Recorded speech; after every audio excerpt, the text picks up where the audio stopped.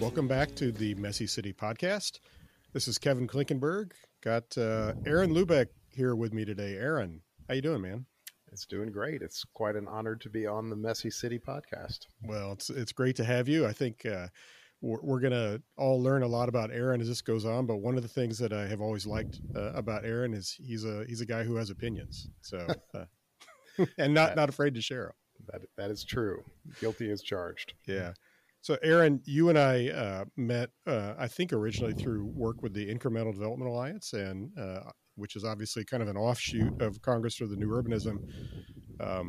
Aaron, I know you're an urban designer and you're a developer as well. Why don't you talk a little bit about your professional background? How did you?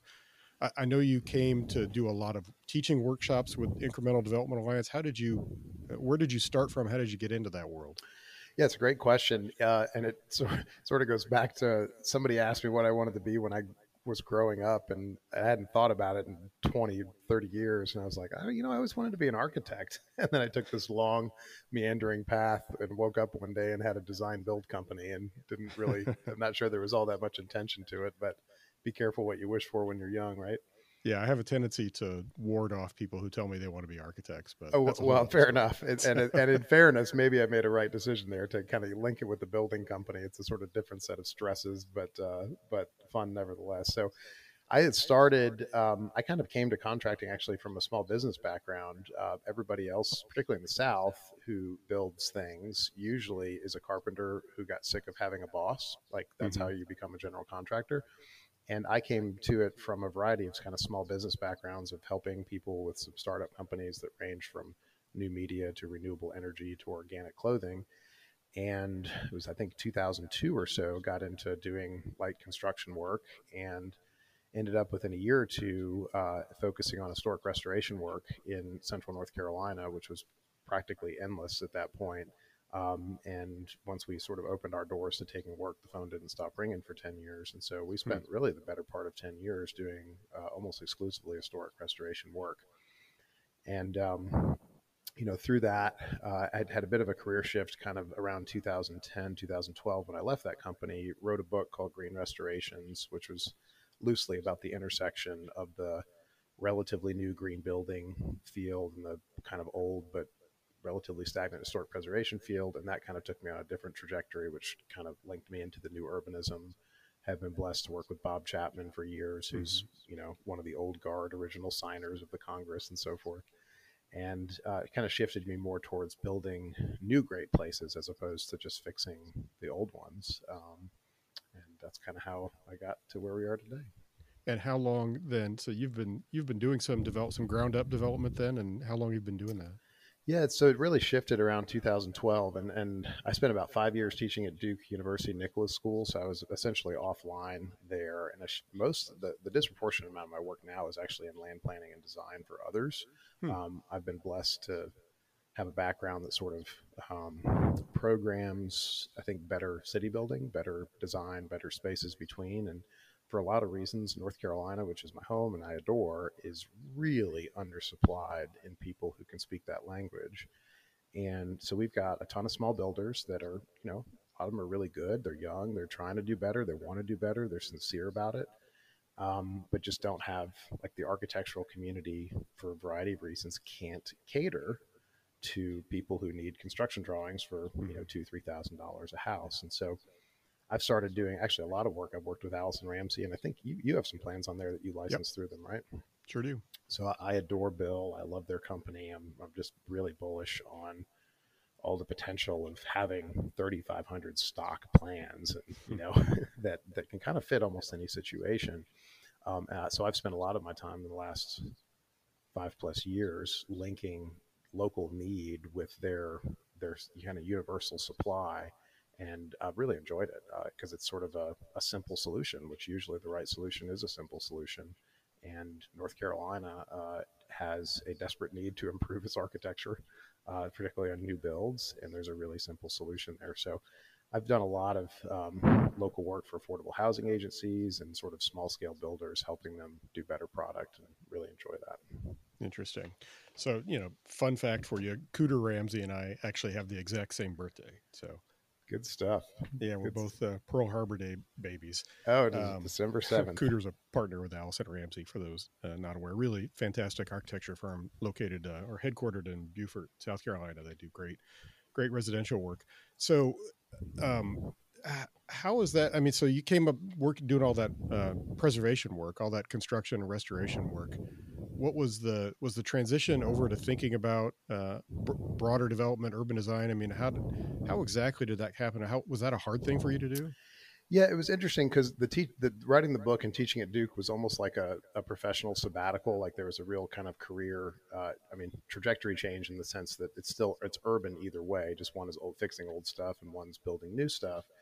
Um, but that was a nice sort of transition to understand where I was. And fixing old homes and running a company doing historic restoration is absolutely brutal work. Like nobody does it very long, Mm-hmm. for a variety of reasons.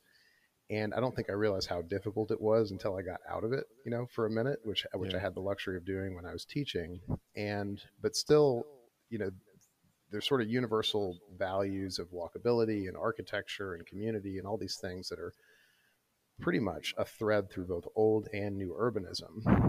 And I knew, I always like to say, even though it sounds hyperbolic, it's like the solution isn't that complex. We need to build more historic neighborhoods, Mm-hmm. right? Yeah. It kind of sounds ridiculous, but it I know. shouldn't be, right? Like there are neighborhoods that were built in our lifetime that will be deemed historic, and that should be the standard every time we're building a neighborhood. Is that should be the threshold? Like if you don't think that this will stand the test of time, like why are we building it, right? Yeah. And so that was sort of the shift. I mean, and partially it just was by accident got to meet more people in the movement.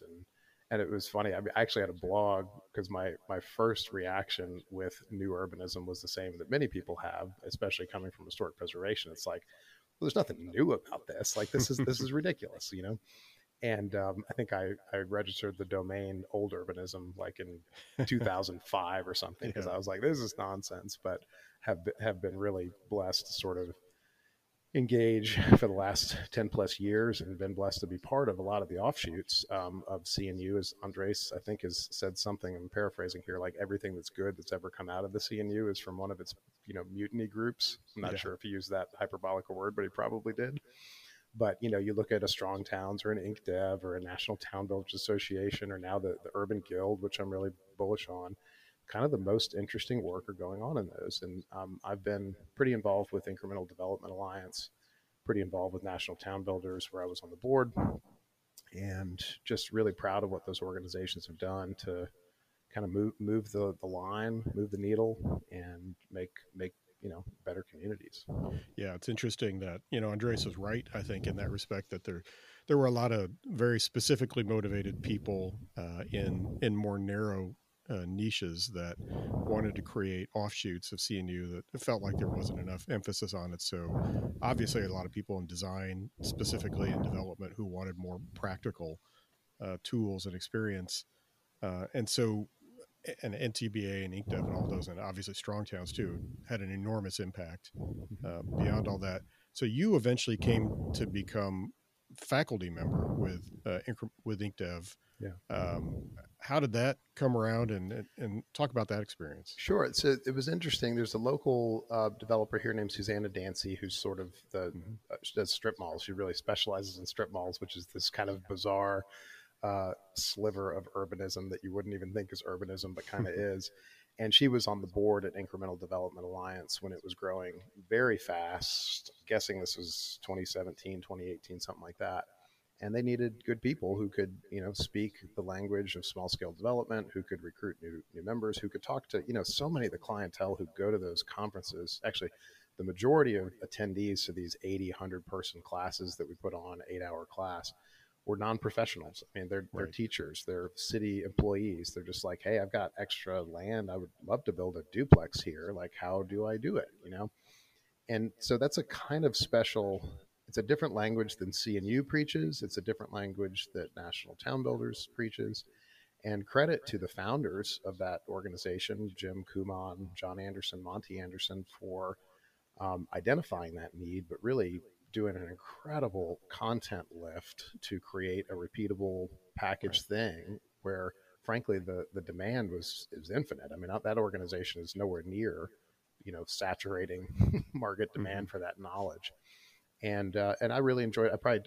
I haven't taught with them recently because they're kind of getting out of the pandemic, ramping up in persons again. But really enjoyed going all over the country to meet just everyday people who are trying to build their community. Is exactly what urbanism should be about. Yeah. And you actually taught one here in Kansas City that Yeah, I attended a few years back, yeah. which was one of their 1 day sessions. Why don't you, for those who aren't familiar, maybe give a little overview of what happens in these 1 day seminars that InkDev does? Sure. So it's a great crash course for somebody who's interested in development, but really kind of doesn't know anything. And I would say that the vast majority of people who do attend do have some kind of tangential connection with building. Often it's like a realtor, but doesn't know anything about design or zoning, or it's an architect who doesn't know anything about finance. And so Which is obviously, all architects, by the which, way. So. which is something we could talk about. I think there's a Kronberg conversation in there we could get into. Um, but and you can't teach 20 years experience in a 1 day, but I think we do a really good job of getting people to the point where they there's a go no go moment, like you're going to the moon. And most people come into that conference with some or 1 day class with some idea what they might want to do, or have a project that they'd like to execute, and they can't get over that threshold. And we push a lot of people to make the jump, and that's great. I mean, both from a purpose of their benefit, but their community benefit, but also as sort of an antidote to bland corporate, small, modernist, this and that. Mm-hmm. We need 10,000, 100,000 people building their community, because that's kind of scrappy urbanism that's organic. So yeah, it's an 8-hour class. A lot of them are going online now, but there'll be some more in persons, I think, starting up. I mean, I think the schedule's on the Incremental Development Alliance website. And then there's like a second round of what's called boot camps, which are actually 2-day events where if you already have a project and you need work like drawing your site plan and doing a bank plan, that's another offering that the company does. And so it just recently had a board turnover just around December, where the faculty sort of took over the board, which is Mm-hmm. probably something that should have happened years ago. And that faculty is sort of having a year to sort of reposition it and build it back up again, because I think everybody involved with it thinks like, we're training 1,000 developers a year, but there's no reason we couldn't train 5,000 because the demand's Yeah. out there. Yeah. And for anybody who's interested in this sort of thing, if there's one that you can attend or near you, I highly recommend it. I mean, if nothing else, it's great to just kind of pull away from whatever you're doing for a day. And if you have an interest in this area, to begin to if nothing else, you begin to know like what questions to ask, and to learn what you don't know. I mean, I think that's one of the hardest things about entering development area. And I made a joke about it, but it's really stereotypically true. Like, I'm an architect, and most architects are just generally not trained in finance and development finance as much as we work with developers. And it's really, really helpful to take a day and dive into that world and understand how projects are actually conceived Totally. of and how they come together. It makes you better at what you do. So I recommend, particularly anybody who's near the industry, architects, planners, elected officials, going to the class is certainly a huge help to speak a better language. But frankly, punching through the target and doing development makes you better at your job. Right. And I'll give you an example on that. We have a great city council person here in Durham named Jillian Johnson, who's kind of a policy nerd and a bit of a firecracker. And she built a duplex while she was in office. And it was controversial for weird reasons. But I think it's great. And one of the things that was most notable from her doing that is she is by far the most on point asking questions about developers for applicants, which she sees every month. Most Mm-hmm. of being on city council is approving things and land use. Just through going through that process, which is inherently painful, inherently difficult, she understands better how this works and where change might be possible and so forth. And so she's always tough, but always fair. But she is so much more pointed in what she does. And so the same thing goes for if you're a city planner. Just build a duplex. if you're an architect, build an ADU. And I do think it's noticeable to me the practitioners that are worth their weight in gold have done that. Eric Kronberg, who's friends with Mm-hmm. both of us with his practice in Atlanta, I think has an endless body of work and always will, because his developer friends who are supposed to know the finance stuff will come to him asking him to design whatever, and he will very quickly sit down with the pro forma with them and say, no, this won't work and that will. And this, like, he's an architect who almost works through this. This has to work mathematically, otherwise we're all wasting our time. Like, Yeah. and that's a tremendous service for an architect to be able to do. And as you pointed out, basically none do. Yeah, I mean, God, there's a lot we could talk about here. We could take a few minutes because I'd like to get into more of this. But I remember, I think the first IncDev seminar that I participated in was one we recruited one when I was still in Savannah, Georgia, and we hosted one with the Savannah Development and Renewal Authority. And to your point, we had probably half the room, I would say, were public officials, staff, etc, and it was really great to take them through the whole process of them laying out a site plan and doing a pro forma and then comparing it to the regulations, for development, whether it's zoning, whether it's process, and then analyzing and going, oh my God, this thing that we thought was a good idea just doesn't work. Yeah. Which is a light bulb goes on. It's sort of fun with faculty to see that because it's coming. And, that moment where I would say 95% of the conversations I get in about land use are that exact moment where you're having to have aha moments where people who are saying they want something really don't understand that you can't do it. Have you ever read Daniel Solomon's book, Global City Blues? I love that book. I used to actually have that as reading for when I taught urban design. It's such a good book. And the thing I'm going to pull from it, which I think really should be taught at these seminars, is that I'll test you on it. Do you remember what Solomon's 3 tribunals were? Oh God, no! I haven't read it in probably 20 years. So no. Well, let's see if I can. My memory is not good enough. It's probably been 5 years for me, but basically, he says every project has to clear 3 tribunals. So I feel like I'm going to have a Rick Perry moment now and forget the thing. But it's one is it has to be compliant with code, building code and zoning code, or you can't build it. Second is that it has to be loved. It has to clear a market tribunal. If nobody wants it, you can build it and it won't. It'll be useless, right? And then so it dies. And then the last one is the financial. Like, it has to pencil. It has to cost less than whatever rent or sale you get from it. Right. And so this can eliminate 90% of the conversations you have with people with no skin in the game about, hey, why aren't we building affordable housing? It's like, well, let's load test it against the 3 tribunals and we can find out what's going wrong and then we can maybe solve for it.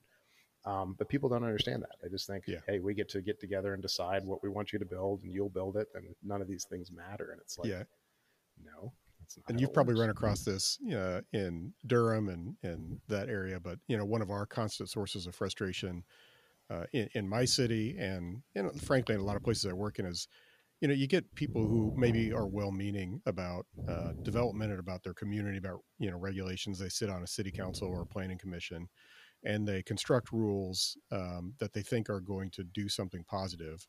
But number one, they don't have any skin in the game. So they're asking somebody else to do something. But really, more importantly, they don't go through this exercise to do the math and actually understand who are the real people, who are the real humans who are actually going to do this thing that we say we want to do, and how are they going to actually do it? Yeah, somebody once described it as that the world is filled with people who want you to execute their vision at your risk, right? Yeah, I mean, and there's of course there's a general problem I think in the discourse now, which is sort of a result of the dark way that participatory planning has gone, which is demonizing and being demagogic towards the people who build things. I mean, there is almost like a second-class citizen. I mean, I often hear people in the trades referred to as, or referred to the people who are not in the trades as the real people.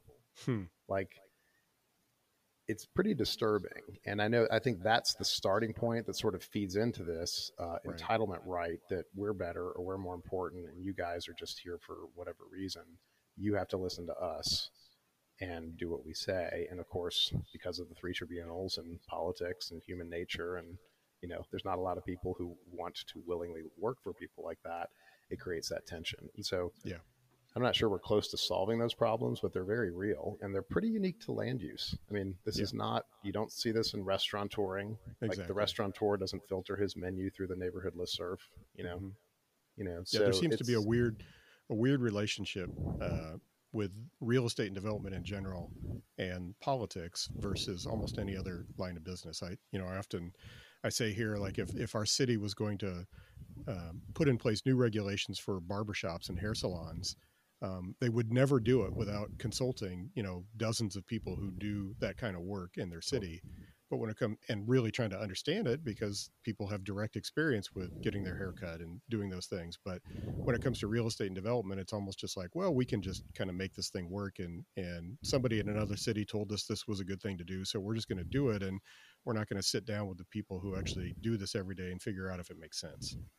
it's a huge problem. And I think it's worse in progressive cities because there's that us versus them bifurcation is really Mm-hmm. real, and sort of a demagogic approach towards the people who build the community. Um, it's a huge problem. And I think it's gradually being solved. That a lot of this is a reestablishment of property rights that just circumvents this. It sort of gives up on the process of, working through modernist planners, Right. but it's a slow process. It's a knife fight to do. I really think, and it's accelerated by things like the YIMBY movement, which, as you know, I've been involved with. I really think so much of it's generational. Like if you look at who's protesting new housing at any city USA, it's almost exclusively baby boomers. Yeah. And it's generally, as you know, us Gen Xers are kind of the Jan Brady generation. We're just in the middle, and like it's usually Mm-hmm. baby boomers who are well housed versus millennials who aren't. Right. And the Gen X is sort of the fulcrum on this. And we had in Durham when we were doing zoning code fights, Gen X basically showed up into a creative class city where most of us moved here or live here because we're like, no, we actually chose to live in a diverse community, which we want to have opportunity. A lot of us like rejected the Chapel Hill model, which is very exclusionary. And most of Gen X was like, yeah, we have our house, but we actually don't want to spend time like preventing others from having theirs. So let's get Right. on with it. So I think that there's a demographic shift that for me, this clearly has a watershed moment no later than 2030, which is when baby boomers kind of drop off a demographic cliff. Yeah. Something is going to happen, and a lot of the activity that's going on now in Texas, California, all these states that are doing these reforms are just accelerating that. But if it's not accelerated, it's going to happen. The writing's on the wall. It's just it may take a decade. Where you are in the triangle there, is it? I mean, North Carolina for years has been a high growth state. Is that still occurring? Do you still see Oh waves of yeah. people coming in and Charlotte and the triangle Oh, and rest of the state? absolutely. I'll blow your mind on this because I've always thought of North Carolina sort of like a mid-sized state, right? It's like we're not Vermont and we're not New York Right. City. So in the 2030 census, which is like 15 minutes from now, right? Either Georgia or North Carolina will be the fifth biggest state in the country. Hmm. Isn't Wow. that crazy? That's So, amazing. yeah, and both have remarkably similar demographics, fast growing. Where the two that get displaced, I think, are either Philadelphia or I'm sorry, Pennsylvania or Ohio, which are basically stagnant. Mm-hmm. But I mean, North Carolina is just booming, and I mean, it's great to be in an area where people are wanting to move to and are optimistic about, and is beautiful and has so much going on for it with the universities and so forth. But it does create kind of a trauma of change because it's just constant. I mean, I live in a Right. town of 250,000 people that just announced Google and Apple campuses, I Hmm. mean, and cranes are in the air and, in a town that's not really big, So there's always that tension. But and I've lived in Michigan as well, where things were sort of managed in a state of stasis or even decline, which is just harder and more Right. stressful. So I like being in a great area that's booming. Growth is good. Yeah. I mean, people always complain about the problems of growth, but the problems of decline are much worse and much harder to solve. They are, and sort of there's two basic solutions to um, to displacement or opportunity at the lowest increment of the ladder, and that's to grow and create those opportunities for people of the least means, or you can make your city shitty, Yeah. which drives away investment and keeps things affordable. And it's been, I guess, shocked, not that shocked, that every city has a handful of people who are arguing for the latter solution, right? Yeah. Like, keep Yeah. business away, keep it bad. Don't build sidewalks. Don't build Oh, bike yeah. infrastructure. Don't build parks. We're fighting a lot of that ourselves, and it's weird, and it comes from all directions. You would think that there might be an ideological association with it, but it really comes from all directions. It seems like. Yeah, and it's one of the joys of working in the Midwest. And I grew up partially in St. Louis, so I sort of get the vibe that it still stood with me when I taught that class in Kansas City. Which was sort of salt of the earth. Yeah, I think it's usually farther away from nonsensical politics than the left coast or Yeah. the Atlantic. And it stood out to me. I remember because I usually ask people when I teach the incremental development class, like, okay, well, how many of you guys have done any small scale development? And usually out of 100, it'd be 15 or so, and everybody else is there curious about it. And in Kansas City, it was like 60. It was like, and it was people who I wouldn't have expected. It's just like, the Midwest is people, if a ditch needs digging, go grab a shovel. Like, it's just, it's usually more matter of fact, and you have less of the nonsense to deal with, which is always sort of a pleasure of going back Yeah, there. some It's of just those straight. some of those stereotypes ring true. They're there for a reason. Sure. So, getting back to then like this issue of scaling. So, especially you being in a high growth area, and the idea of trying to scale, new developers. Have you had some success with that, either through the InkDev classes or just locally in your area with creating new people to do this work? Yeah, so it helps that, again, in a booming area, they just sort of show up naturally. I mean, again, some of them are non-professional developers, some of them are young people that have left high school or college and get into this industry. And so we have North Carolina and the Triangle has done a great job at creating young development talent. Most of the people in industry, I would say, are 40 or under, which is good, because I think that that's a problem constantly. Is if zoning is bad and if the political environment's bad, the thresholds to enter become so high and so risky that everything becomes old money or corporate, and that's a huge problem. And there's some great stuff. There's a lot of small developers of color here that are unbelievable. A friend of mine, Tiffany Elder, who is actually faculty at Yeah, Incremental Development Alliance as well now. she just came here and spoke in Kansas City. Oh, So, good, good. yeah. Tiffany is also Midwestern salt of the earth. She's a South Side Chicago girl.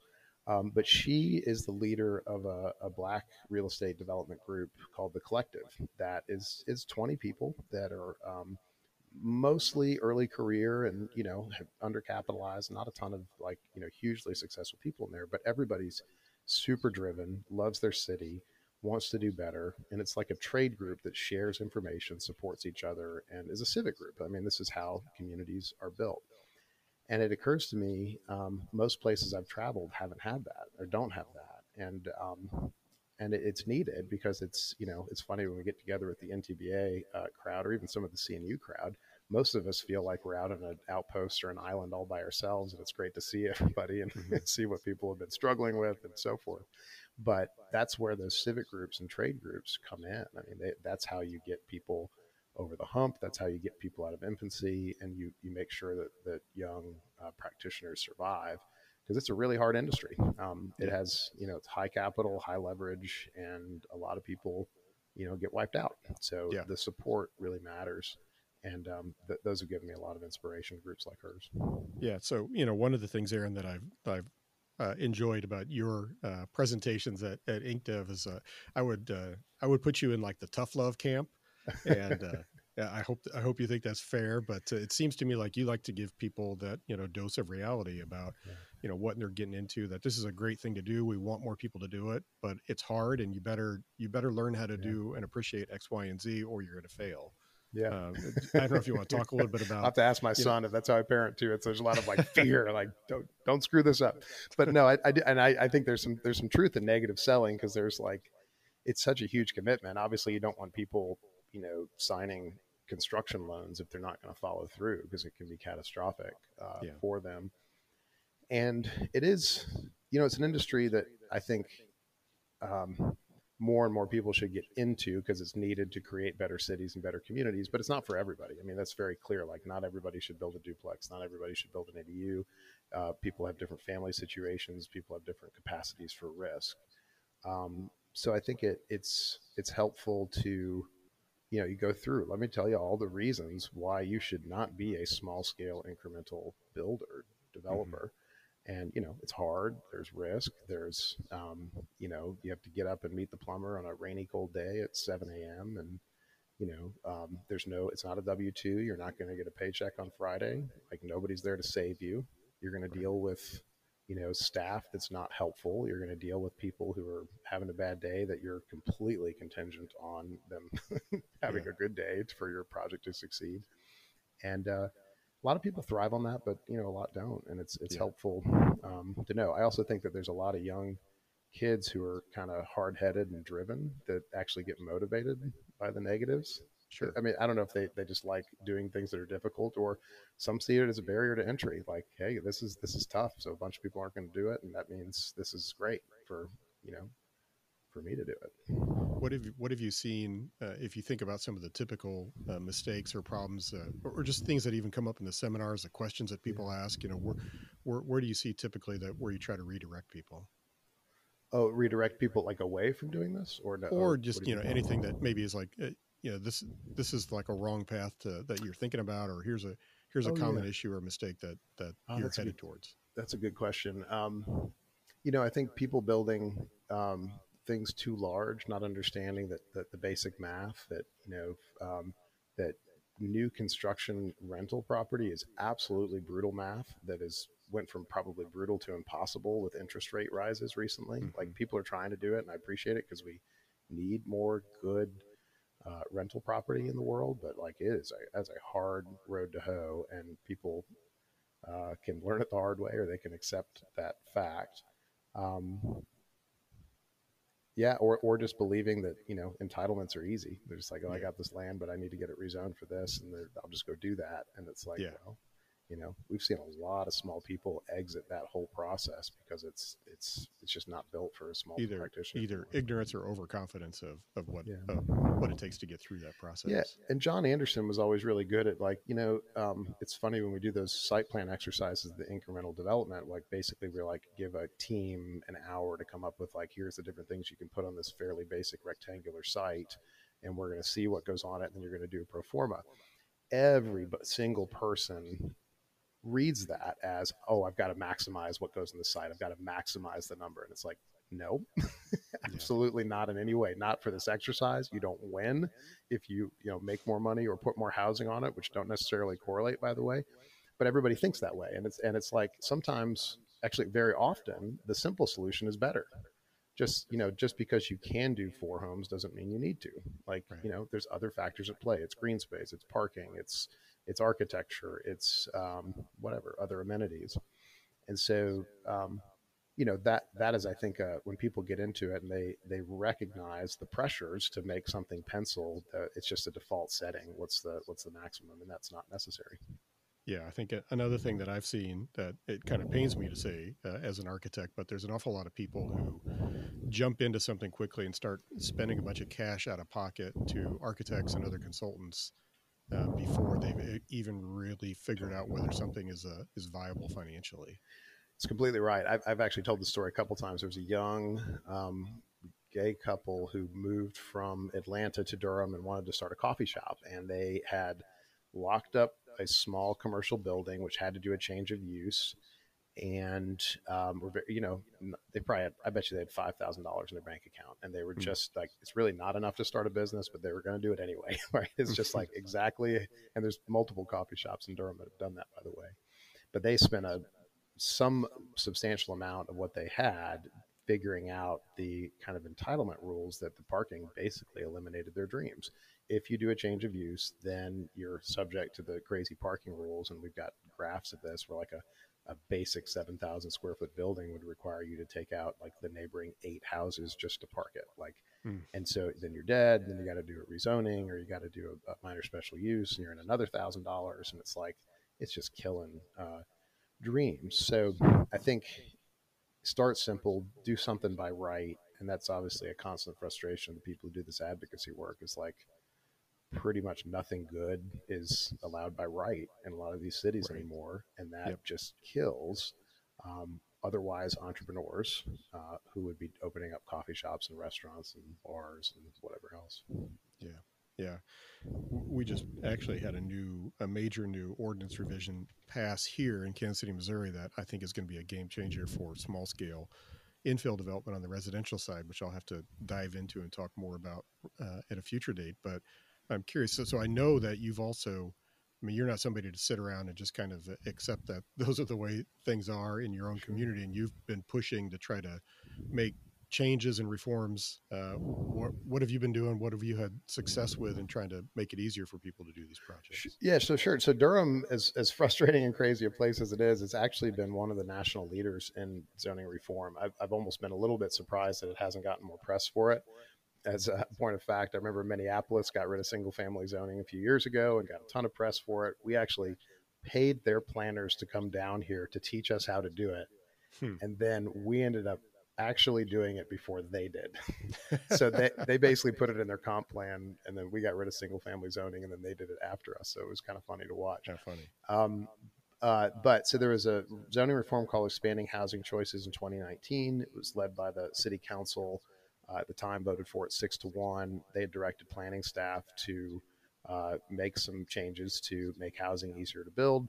And I was blessed to be asked to participate in that.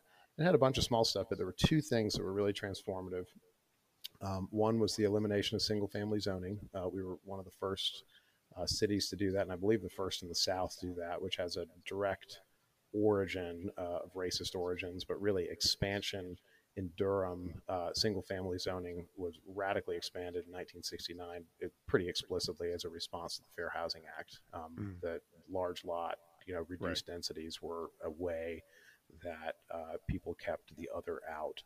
And so that our council, which was pretty activist as far as city councils go, was really, really thrilled to reconcile that historic wrong. So before you jump into the next things, talk a little bit about for especially for people who may not know what all that means, what specifically was like the impact of that from a development standpoint? Sure. So there was a split. Durham's 40-some% black and has longstanding black neighborhoods, some very successful, some more impoverished. But it was very clear the standard residential zoning, RU5, which is dominant throughout the city, the white neighborhoods were single family, the black neighborhoods allowed duplexes, even though they're basically the same zoning and same density. And so they simply got rid of that. But in all residential zonings in the urban part of the city, you could now build 2 homes on the lot where you could previously only build 1. Okay. Further, you could build an accessory dwelling on the duplex. So basically, any residential lot, you could now build 3 homes if you wanted to.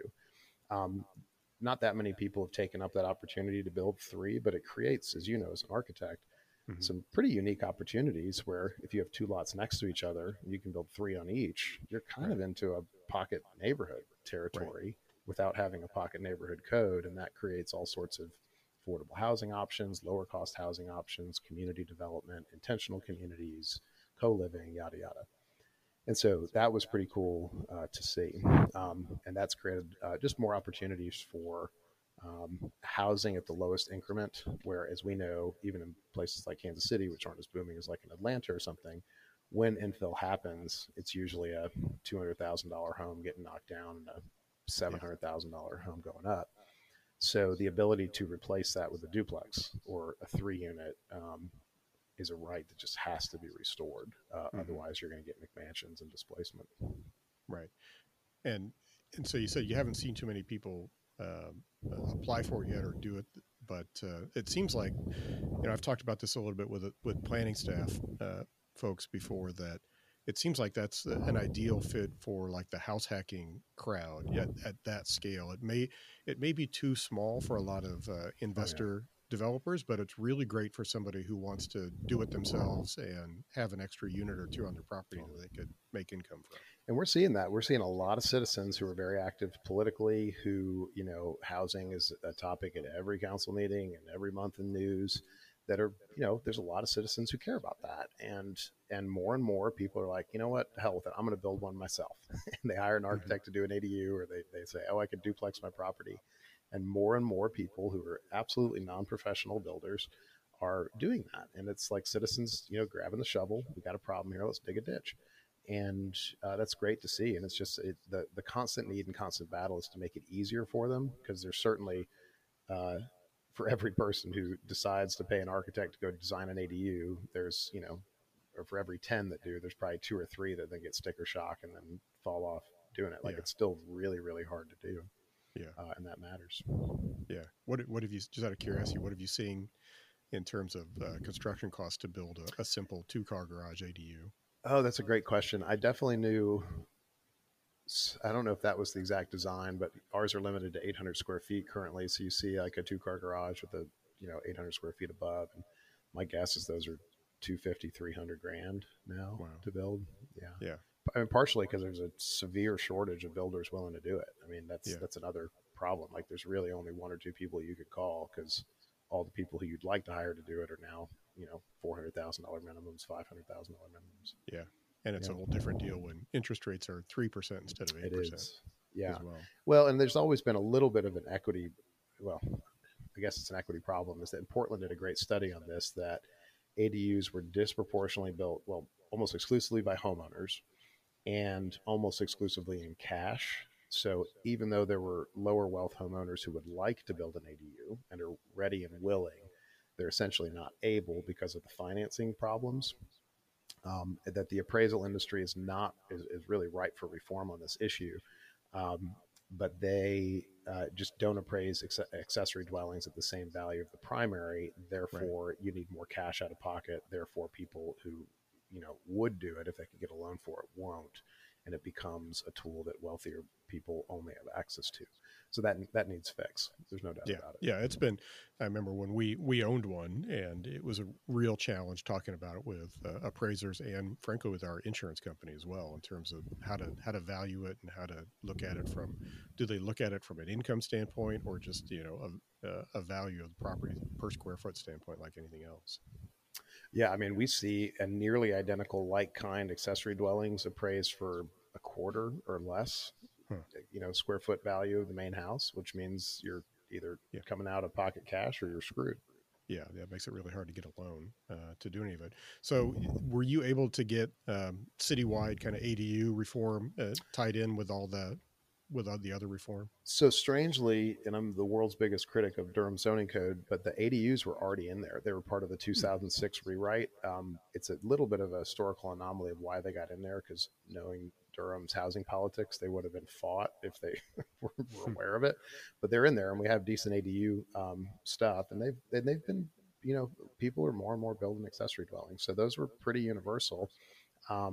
It's interesting in North Carolina. Well, we got rid of the parking requirement for the ADU, which was a big deal because those kill a lot of deals. And then strangely, North Carolina had a Supreme Court law that basically threw out owner occupancy requirements on an issue unrelated to accessory dwellings, but it said that you cannot legislate status of ownership through zoning. So you can't discriminate and say, like, no, you can't build a house there and rent it. You have to owner occupy it. It just threw it out. So those are gone in North Carolina as well. I think it's one of just a few states that have that. Interesting. Yeah. I mean, it kind of makes sense logically, and I can see the rationale for it, but it certainly hasn't stopped a lot of cities from doing that. And we have that requirement here with the ADU reform that we just passed last year in Kansas City, Missouri. It has an owner occupancy requirement. I think most cities that have ADUs have that, actually. I think more often than not, you'll see an owner occupancy requirement. Yeah, and frankly, it's a funny thing, but like the politics of it really, it grew out of the explosion in short-term rentals and Airbnbs, and just a lot of fear on the part of neighborhood residents that just was going to be an even bigger growth in Airbnbs in their neighborhoods. Yeah, that's usually, and it makes most sense where it's really where it's more of a problem is the high tourist areas. So like in Asheville, it's more of an issue because they get 10 times the number of tourists there than Durham or Kansas City does. Because at an extreme, it's Seaside. I mean, Seaside is a horizontal hotel now. Absolutely. Like, nobody lives there actually, and that's okay. I mean, you can certainly make the case that that's great. More people get to experience Seaside and so forth. But it's obviously a complete change of its reason for existence. And so I kind of get the fear. I don't totally agree with it. And of course, if you just build enough housing, there's enough room for everybody. And it also kind of gets around the basic idea that you regulate the nuisance, not the type of housing. Yeah. because most people who stay short term are completely decent people who are great, and for even for a brief period of time, they're part of the community. They say hi. Many of them are just checking out. They're seeing their families in Kansas City. They're coming to check out Kansas City for the weekend to see if they want to retire there. And it's just a warmer, kind of more human existence than going to the Marriott. Yeah. And so, where it does exist, and there are certainly areas where, houses exist that are slums to party in, the nuisance needs to be better Yeah. enforced. And frankly, it's the same thing as student rentals. It's not the fact that students live in the house is the problem. It's the problem that they're partying and they're loud. So deal with that. Yeah. Yeah. Especially in college towns, it's kind of like you've been through this drill before when it related to student housing and occupancy of, just older homes with 6, 8, 10 students in them or something like Mm-hmm. that. So it's a funny thing. It's like when it comes to the short term rental issue, I kind of feel like we're all hypocrites. It's like we, it's certainly we as a family, we travel and use them, all the time. And, but then like none of us want one next door in the house Yeah. next door. So, There was some, I feel like I'm going to throw the wrong department under the bus, but I remember it kind of blew up on social media where I assume it was Asheville, because Asheville's been pretty aggressive towards regulating Airbnbs, and have said even staff has said some things that were kind of aggressive against them. And then there was a great picture of them going to some conference and all of them were like, hey, look at our Airbnb. We're having a great time. And it's like, well, so again, I think there is some hypocrisy there for sure. yeah. So, Aaron, you've also been involved with the NTBA, National Town Builders Association. You mentioned it a little bit earlier. What for people who aren't familiar with that organization, how would you describe it? Yeah, the National Town Builders Association has been around for 20 years. I'm a big fan of the organization. It's about 100 members who are really the cream of the crop urban developers who in particular, do town building, Mm-hmm. which is sort of a shocking thing for a non-CNU person to hear. It's like, really, we're still building towns? Like, is that really a thing? And incredible people from all over the country, pretty disproportionately the South, who are doing these developments that are 20, 30, 50 years long. I mean, Right. unheard of projects in a world where, most of the public builders want to be in and out in 2 years. And these are the great walkable communities like Vince Graham and Ion, and certainly Seaside and the 30A beaches, and Brewer doing the stuff in Atlanta, and the Humphreys brothers out in Oklahoma, that are just doing really difficult work against the grain to just do it right. And it was a CNU offshoot that predated me, but basically decided that as the Congress of New Urbanism is great, it's also it's hard to spend time with the people who are actually doing this work, who are taking on these 20-year projects, who are some of these are hundreds of millions of dollars of development. And so it decided it needed its own conference to just kind of get under the hood and deal with the difficulties of that. And so we meet twice a year for roundtables, and bucking the stereotype of developers. A lot of the other conferences I go to, it's a little bit of like, look at me, look at all what I've done, and I've never made a mistake, and I'm perfect, and here's all the great work I've done. Really, we get together and all we do is talk about what we did wrong. Like, that's what people want to know. Like, where'd you Yeah. screw this up so I don't have to, And so it's really refreshing to have that. It's a shockingly humble group and very open and sharing.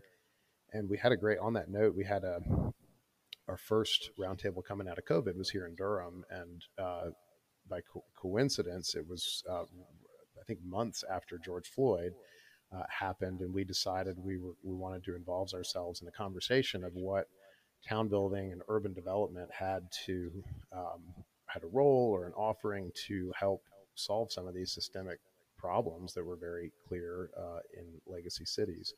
And so we had a incredible engagement actually with Tiffany Elder's group, The Collective, were invited out to kind of engage with us. We did a dinner with them.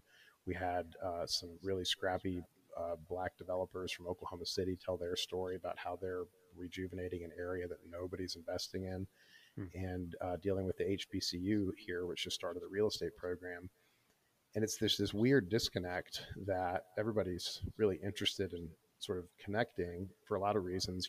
Urban development, well, I should say town building specifically, is not diverse. I think development broadly is not diverse. Mm-hmm. And I don't think there's anybody who wants it that way. And so there's a question of, what we miss or what's needed. We know that there's people who want to do this kind of work. Yeah. And some of it's just information sharing. Certainly there's a capital access issue that is real. But those conversations were great and kind of were willingly sought after by the group, and I enjoyed that. Yeah. So will that, in that vein, is that something that NTBA kind of wants to continue and build on in future get-togethers or just future I work? think so. Like every roundtable has a different theme, and often they're more technical than that. I mean, that was a pretty ambitious lift relative to the other topics that we talk about, which are Mm-hmm. range from transport to common space to HOA stuff, like kind of technical developer nerd Yeah. stuff. How to build an alley, that sort of thing. Right. there's some alley nerds in that group, let me tell you. Um, so I will say one of the early members, Frank Starkey, who I believe is on the board of the Congress of New Urbanism, his right hand man is a guy named Brzezinski Boys, who you should have on this podcast, by the way. Brzezinski is an incredible talent. And he, just a year ago, started the Congressional Black Congress for the New Urbanism, which was by far the most exciting part of the Oklahoma Congress last Mm-hmm. year. Unbelievable amount of talent he's aggregated from across the country, a ton in Oklahoma, by the way. And it was overwhelming to me how talented people were, how excited people were, and to the juxtapose of that, how fragmented the Black development community is.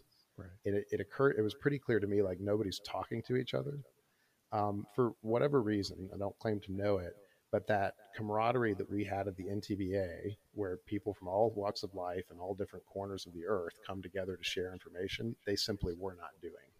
Hmm. And so this network effect that comes from civic groups, that comes from community building, they were not capturing the same benefit that NTBA had been. And again, NTBA is 20 years old with people who've been doing this for 40 years. I mean, we met, young Black female builders in Oklahoma City that have probably built more stuff than I ever have, and they were like upper 20s. So like, Hmm. there's this young Wow. army of development talent that he's kind of curated, and I think it's the That's exciting. Yeah. yeah, where he's going to go with it is kind of an open book. But I think he's a big liaison with the NTBA, and my guess is that somebody will build a Black town. Mm-hmm. It's never been done. I've asked all the people of the NTBA that you get into the 1960s Soul City stories and so forth, but really nobody's ever done kind of an intentional Black community. Full recognizing that there's like fair housing issues where you can't discriminate on skin Mm-hmm. color, but you can build Right. a community that's pretty intentionally built for a community holding those reservations where you can't discriminate. And that will happen. And my guess is it's going to come out of somebody in his group. And whether the NTBA is involved in any way, who knows? But I think that linkage is there. And so when a young talent arises and they need some mentorship or somebody who's done this successfully, it'll be there. And that's going to happen. Yeah, that's really cool. I mean, I love especially the idea of connecting with younger people and helping them kind of build up into this. Especially, we're not exactly young anymore. Hey, speak for Unfortunately. yourself. And we really need to, all of us need to find better ways to bring along people who are younger than ourselves. As a jaded Gen Xer, I kind of always felt like the folks older than us didn't necessarily do a very good job of that with our generation. And I think it's incumbent upon us to just do better.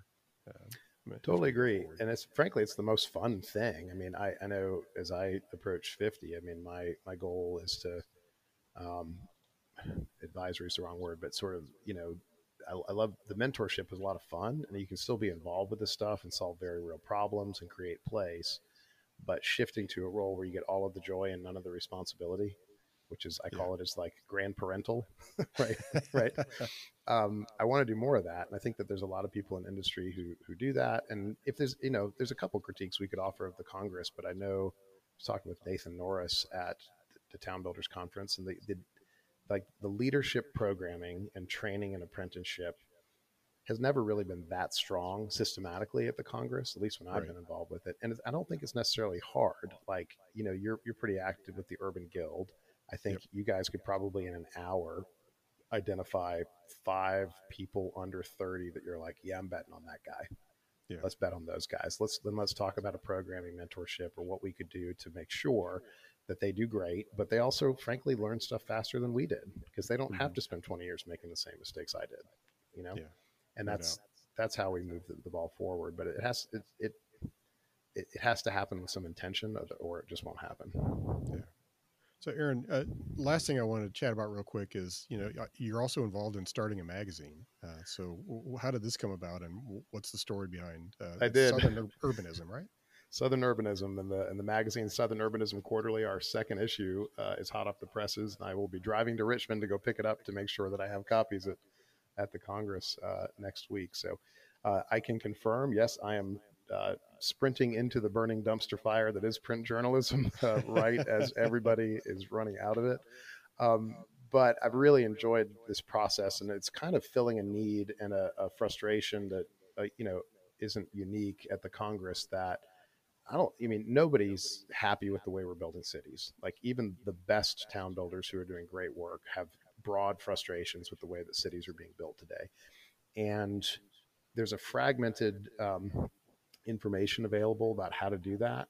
I love the Congress, but the Congress has always, I think, a fair critique of it has been relatively insular. It hasn't been growth oriented. Yeah. I think that needs to change. Who knows? Maybe 1,000 people will be in Charlotte, but like, why isn't that 10,000? Like, I know. what would I it know. take to be that? And so the offshoots have done a better job at sort of growth. And I know much of this is actually just repacking the same content for a younger generation. Like, the 20-year-olds I know have never heard of the charter. Yep. Like, and it's basically right, and it just needs to be repackaged. And so our model is pretty based off of Sightlines Institute out in Seattle, an action tank run by Alan Durning that's behind most of the major reforms there for better building in Portland and Seattle and the states up there in Vancouver. And they're very active in curating talent. And there's a void in the South, where we do think it needs to be regional to have effect. But the South has 140 million people now. It's actually the most populated region of the country now. Like, bucking stereotype. And from DC to El Paso, there's nothing where people like me or you or younger versions of ourselves can go to read about doing it better and reading about what other people are doing. And so we're curating those stories. Brzezinski writes for us. Eric Kronberg writes for us. Ali Quinlan, all InkDev or NTBA people. Thomas Dougherty, who wrote the book The American Alley and is kind of an expert in faith-based housing, pens a piece in this next one. And actually, the cover story is a person who will come to his first CNU, a retired Major League Soccer player at 27 who has now become a developer named Tesho Akindele, who's very active on Twitter, who pens a 4-part piece on why professional athletes should be developers, should be urban developers. And not just investing in mediocre apartments, but like making place. And it's just a really compelling story that, no one's really touched. So we're touching these areas that are kind of virgin territory. And our goal is to be compelling and, make sure that it's the kind of content that you get excited when it shows up in the mail every couple months, to clear your schedule to read through. Interesting. Yeah. I mean, it's an interesting venture. You're right. I mean, I love the idea of the content. It's fascinating to see what will happen with the world of print journalism and how that evolves. It's such a incredibly fast changing world.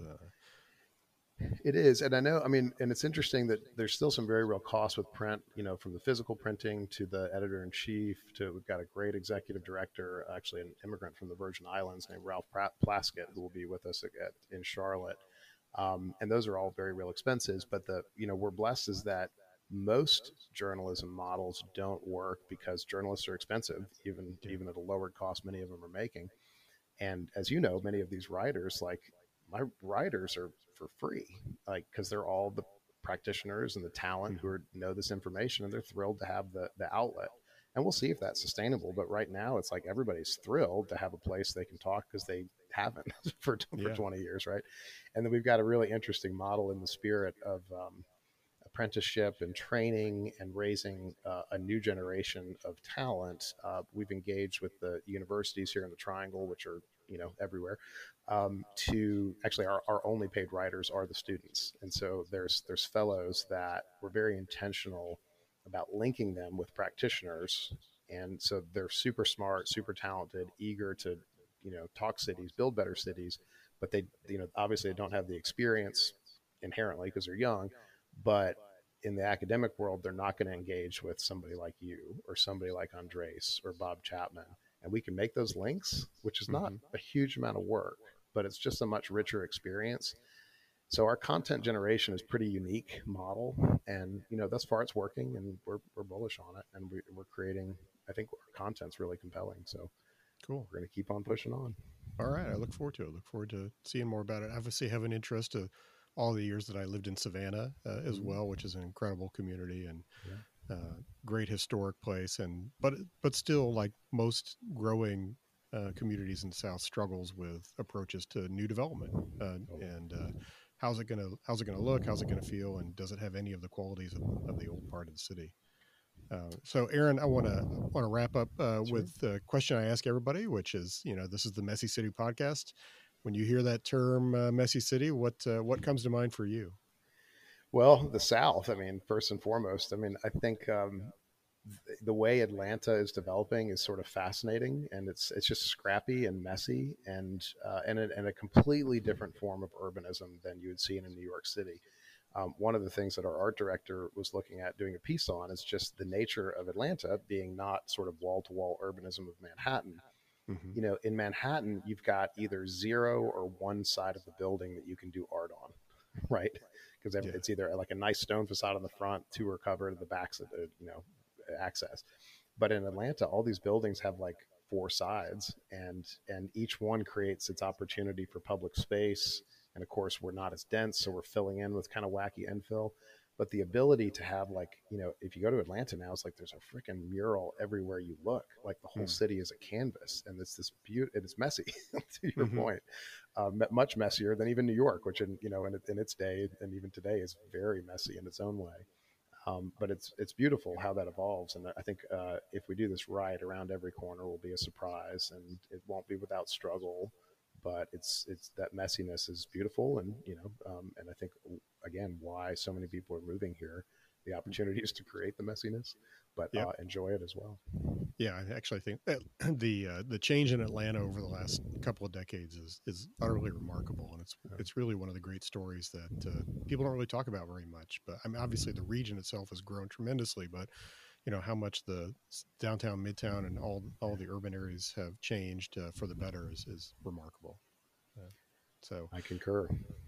Aaron, I think we'll wrap it up there. I'll you have some sort of a hat that you're wearing with a D on it. It must be some university that really just hasn't been relevant in a while in basketball. So I'll just kind of look past that. But, what's funny is it's actually from my son's Durham School of the Arts hat, but okay. And I'm a Carolina fan, so it's funny.